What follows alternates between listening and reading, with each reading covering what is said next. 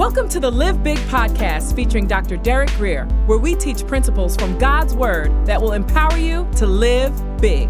For more information, visit derekgrier.com. Here's Dr. Grier. You want to know how God thinks? This passage is about to tell us. He remembers his covenant forever, meaning God is covenant-minded. It says one place in the scripture that God upholds his word above his name. Meaning if there was a chance, though it's not possible because God already told me that he loves me and the Bible already declares that he loves you. God so loved the world. But if it were possible that God did not like me and God just couldn't stand me, by virtue of the fact that blood was shed and he has a covenant with his son, that whosoever comes to him, he will in no wise cast out. Even if he didn't like me, God is saying, I'd receive you. So all this thing that God doesn't love you is irrelevant. Even though it's a lie, it's irrelevant. God upholds his word above his name. We have a covenant with the Most High God through Jesus. He remembers his covenant forever, the word he commanded. What do we understand here? That God's covenant is his word. Every word he speaks is a covenant to God, meaning he always has it on his mind. I don't care if you were 3 years old, if God spoke to you, he hasn't forgotten. Everything he spoke to you might have been born again one day, or it could have been 6 days before you were born again, because God spoke to Saul even before he got saved. Just Saul had sense enough to get saved. Knocked him off the horse and he gave his life to Jesus. But the short of it is, every word God has ever spoken is not just kind of in, no, it's in the he remembers, it's in the front of his mind. In fact, he looks at you with that word on his mind. He remembers his covenant forever, the word he commanded for 1,000 generations. Modern to postmodern folks say that a generation is 25 years. I don't know. It's 25 or 40 years. Said in the Bible it was 40 years, but whatever. 25 years. But he says that he remembers word for 1,000 generations. Well, if 25 years is a generation to us, that's 25,000 years. What is the scripture teaching here? He's saying that God will not forget his word to you forever plus 25,000 years. So if you can imagine forever, then add 25,000 years on top of forever, you come close to getting a sense of God's capacity. You get a sense of God's unwillingness to forget. Psalms 18:30, NIV 2011. As for God, not for you and I, but for God, his way is perfect. What's he talking about right now? His way, right?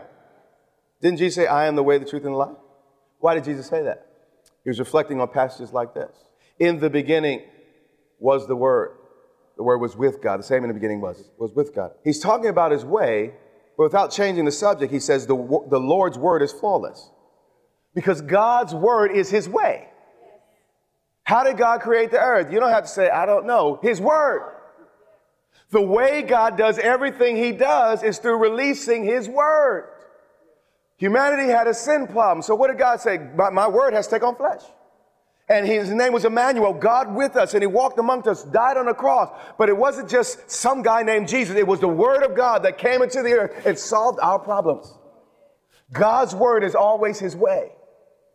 But if your way is just the way of the Spirit apart from the word, you're in trouble. Because the devil is a spirit too. He's a fallen spirit. And if it's just what you feel, you're in trouble.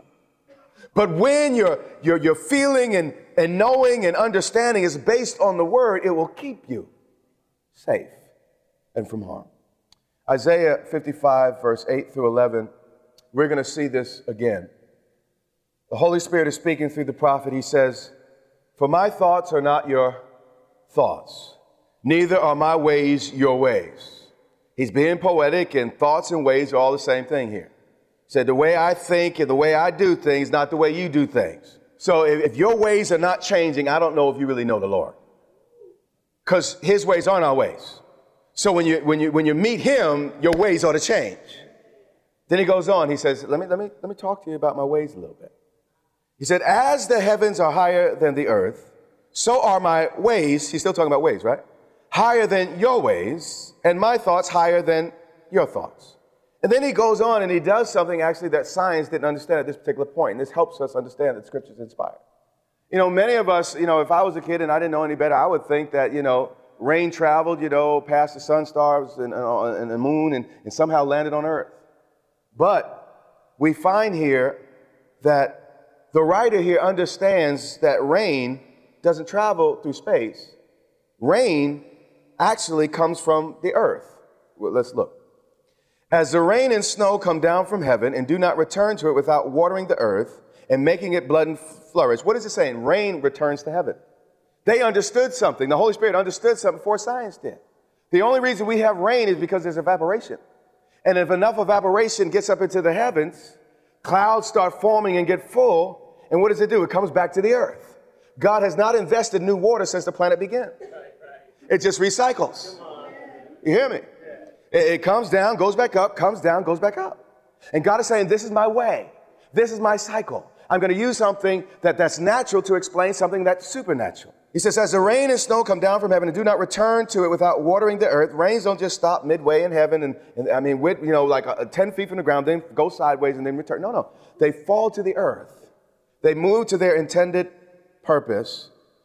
They don't return without watering the earth and making it bud and flourish. And the purpose of his word is budding and flourishing.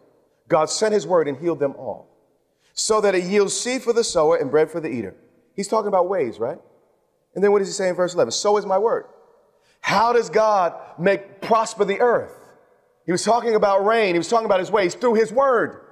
How does God prosper our lives? Through his word. So is my word that goes forth out of my mouth. As the rain comes to do a work, so has God's word been released from heaven to do a work. So what I need to do is hear from heaven.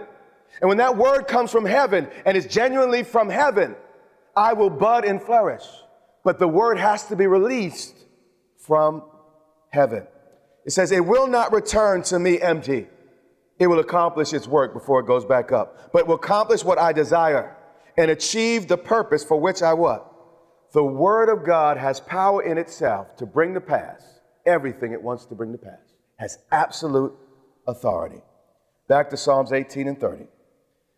As for God, his way, or you could even say his word is perfect. But then it goes on to say the Lord's word or way is flawless. Meaning God's word is his perfect will. God does not say one thing and mean something else. He's not like some folk. He shields all who take refuge in his word, in his way. When you realize that God's word is inerrant, infallible, that it has no mistakes, it can become a shield to you. But you have to get this revelation in order for it to happen. Like I said, Jesus died for everyone who's ever lived. But only those who receive it by faith actually experience the best and the good of it. Ephesians 6 and 16, some may say, well, Bishop, you've been in the Old Testament, and that's good, but I really can't really be certain until we get to the New. In Ephesians 6 and 16, he says, matter of fact, before we go there, let's go to 1 Peter 1 and 5, then we'll go to Ephesians. The Bible says elsewhere that God's favor surrounds us like a shield. How does favor or God's grace surround us like a shield? Because the Bible says that we access this grace through faith, meaning the door into God's grace is faith. Legal access to all that God's provided, not because you deserved it, not because you were good, but because he first loved you, is based on faith. So when you begin to believe that God is gracious, not just think it, but begin to believe that God is gracious, you begin to access a shield. Power begins to surround you. He says here, who through faith, Peter is speaking, we are shielded by God's power until the coming salvation that is ready to be revealed in the last time.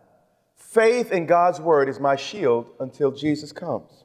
Who in their right mind in the ancient world, when people shot arrows, and arrows were the most feared thing in all the arsenal, because someone could shoot you from afar and you couldn't hit them with your sword. At least a sword, you could get the person on the other end. A spear, you still had to kind of get kind of close to hit a person with it. But an arrow, man, you could be on the top of a wall and shoot and then hide, And there's no way to stop 100 of these fiery arrows that are coming in your direction, save you have a shield. Who in the ancient world, in their right mind, would walk into a battlefield, say, you know what, God loves me.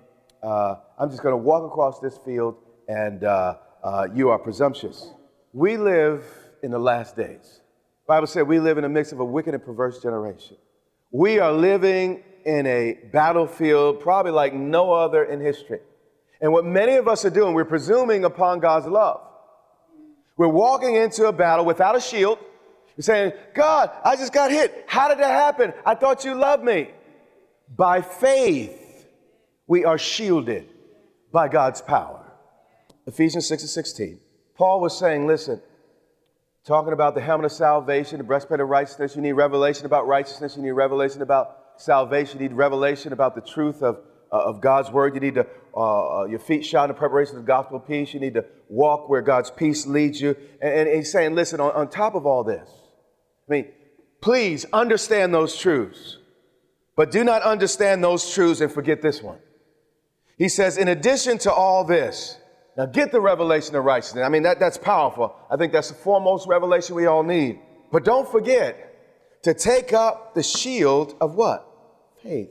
What shields us in life? Faith. Faith is the shield or faith. How do I say? Okay. Many of us, this is our approach to the subject of faith. I believe, God, that when I die, I'm going to heaven. You need to do that. Jesus died for you. You've been born again. You're going to heaven. But that means you just have a shield up in that little part of your life. So you got this little tiny shield about this big, right up here. But there are people standing on a wall, not just shooting arrows, but fiery arrows. And by the way, you wonder why you're tired, because you're like this all day trying to get all these arrows. But when the Bible talks about the shield of faith, he's talking about that big square Roman shield that the soldier would get behind and under, then shoulder behind and put his shield on top. And the arrows that come would either hit here or hit there. But watch what it says. It says, in addition to all this, take up, you got to do it. Yes. If you don't take it, you won't have it. You must take up the shield. Thank God you have faith in some areas. But you know what? It doesn't take, you don't have to have a big hole in the boat to make it sink. It just takes a few areas to make it impossible for you to keep bailing out the ship. And again, that's also why many of us are tired. Because we're full of holes and our doctrine's all screwy and wrong. And all we believe is that when I die, log cabin in the sky, there is going to be a mansion. But you're tired because you don't have faith. You're bailing out your boat all day long because you haven't yet believed. I'm not condemning you. I'm trying to show you the way. The way to victory is God's word. So get it out the Bible in your heart. And when it gets in your heart and you know it, there's a shield around you. People can discern that shield at times. Demons can discern that shield. I know the devils are crazy. They may take you on anyway. But there's a shield about you. And the Bible says here, in addition to all this, take up the shield of faith, which is the message of God, which can extinguish all the flaming arrows of the evil one. Now listen, some people take this healing thing way too far. I'm going to die. I don't know how I'm going to die. But the Bible says that death is God's last enemy.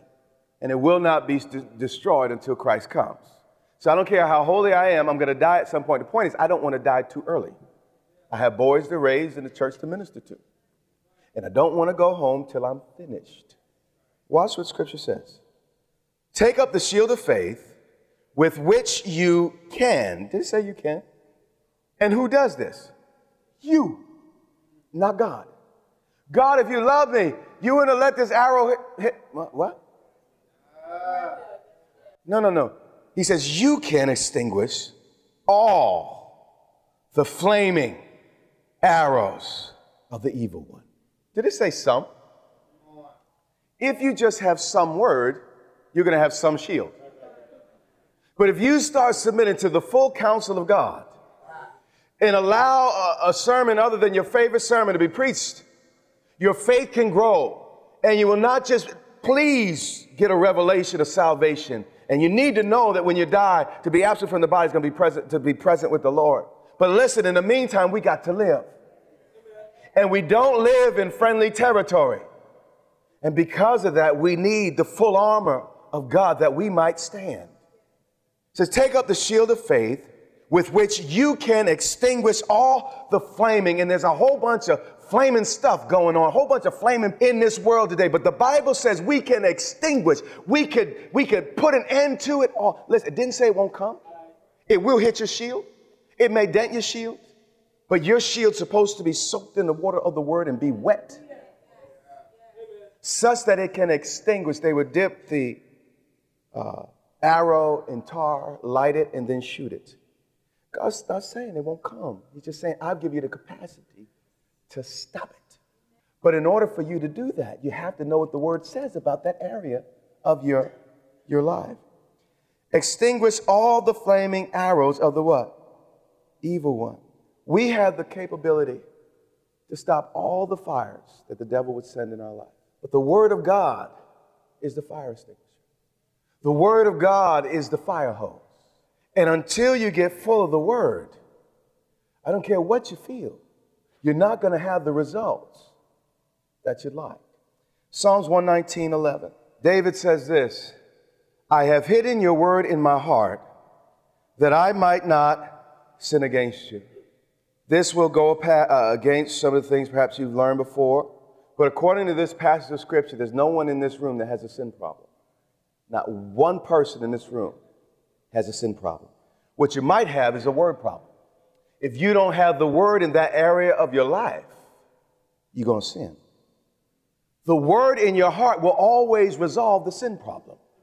I learned from someone who does lawns. I moved into a new house. The place was full of weeds. And he said, listen, and I was tired. I kept trying to pull up these weeds. He said, the way you limit the amount of weeds that grow in your property is by growing grass.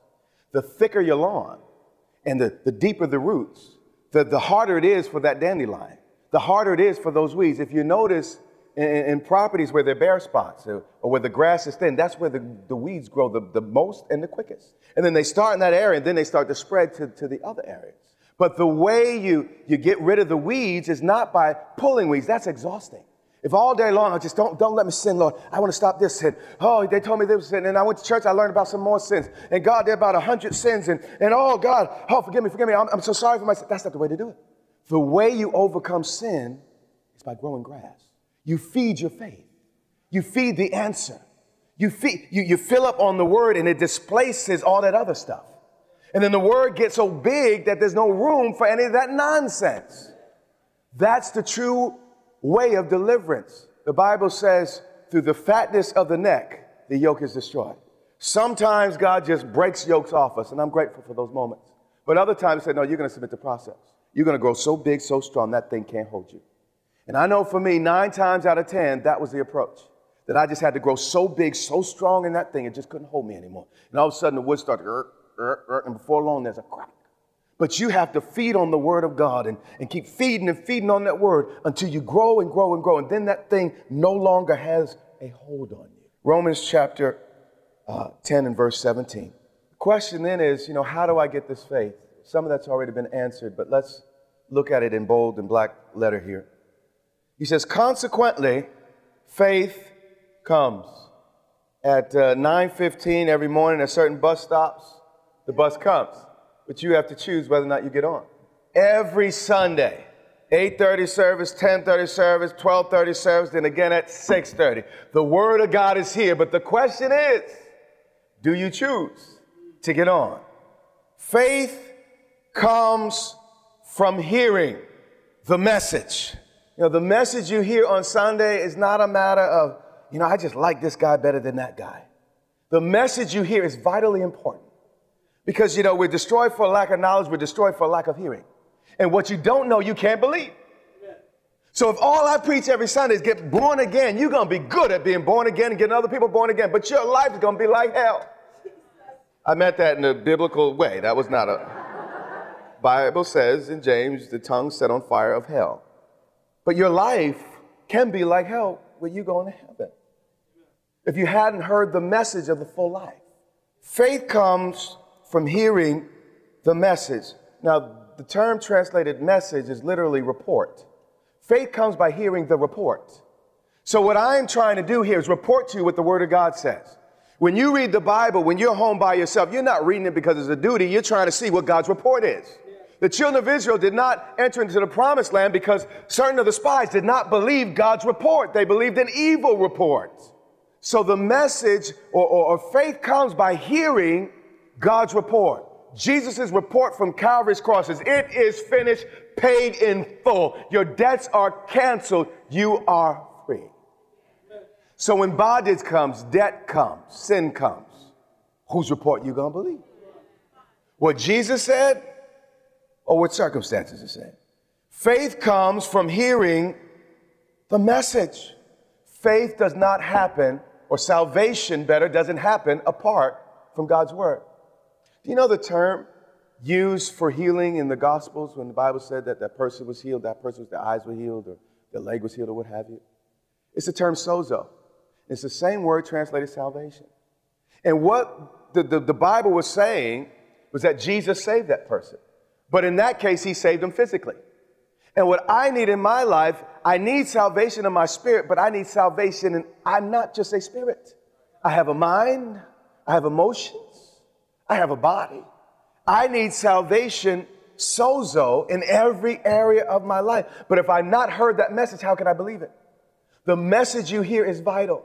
And do not get in the word like you are a grandchild of God, like you can only hear God through some intermediary. Get in the word for yourself. And you say, you know what, God, this is your report. I know what they say. I know what my denomination says. I might even know what Bishop might have said. But listen, this is what your word says. And when you begin to approach it that way, faith is given substance to things hoped for. Your faith, man, you begin to put a case up in God's court. You have a legal claim on the things that God's provided through his kingdom. But in order for that legal claim to be processed, there has to be faith. Faith comes by what? Hearing. Times I got healed in my life, I have never, nothing wrong with this, I've never been healed through someone laying hands on me. You have been listening to the Live Big podcast with Dr. Derek Grier. For more information, visit DerekGrier.com or follow Dr. Grier on social media.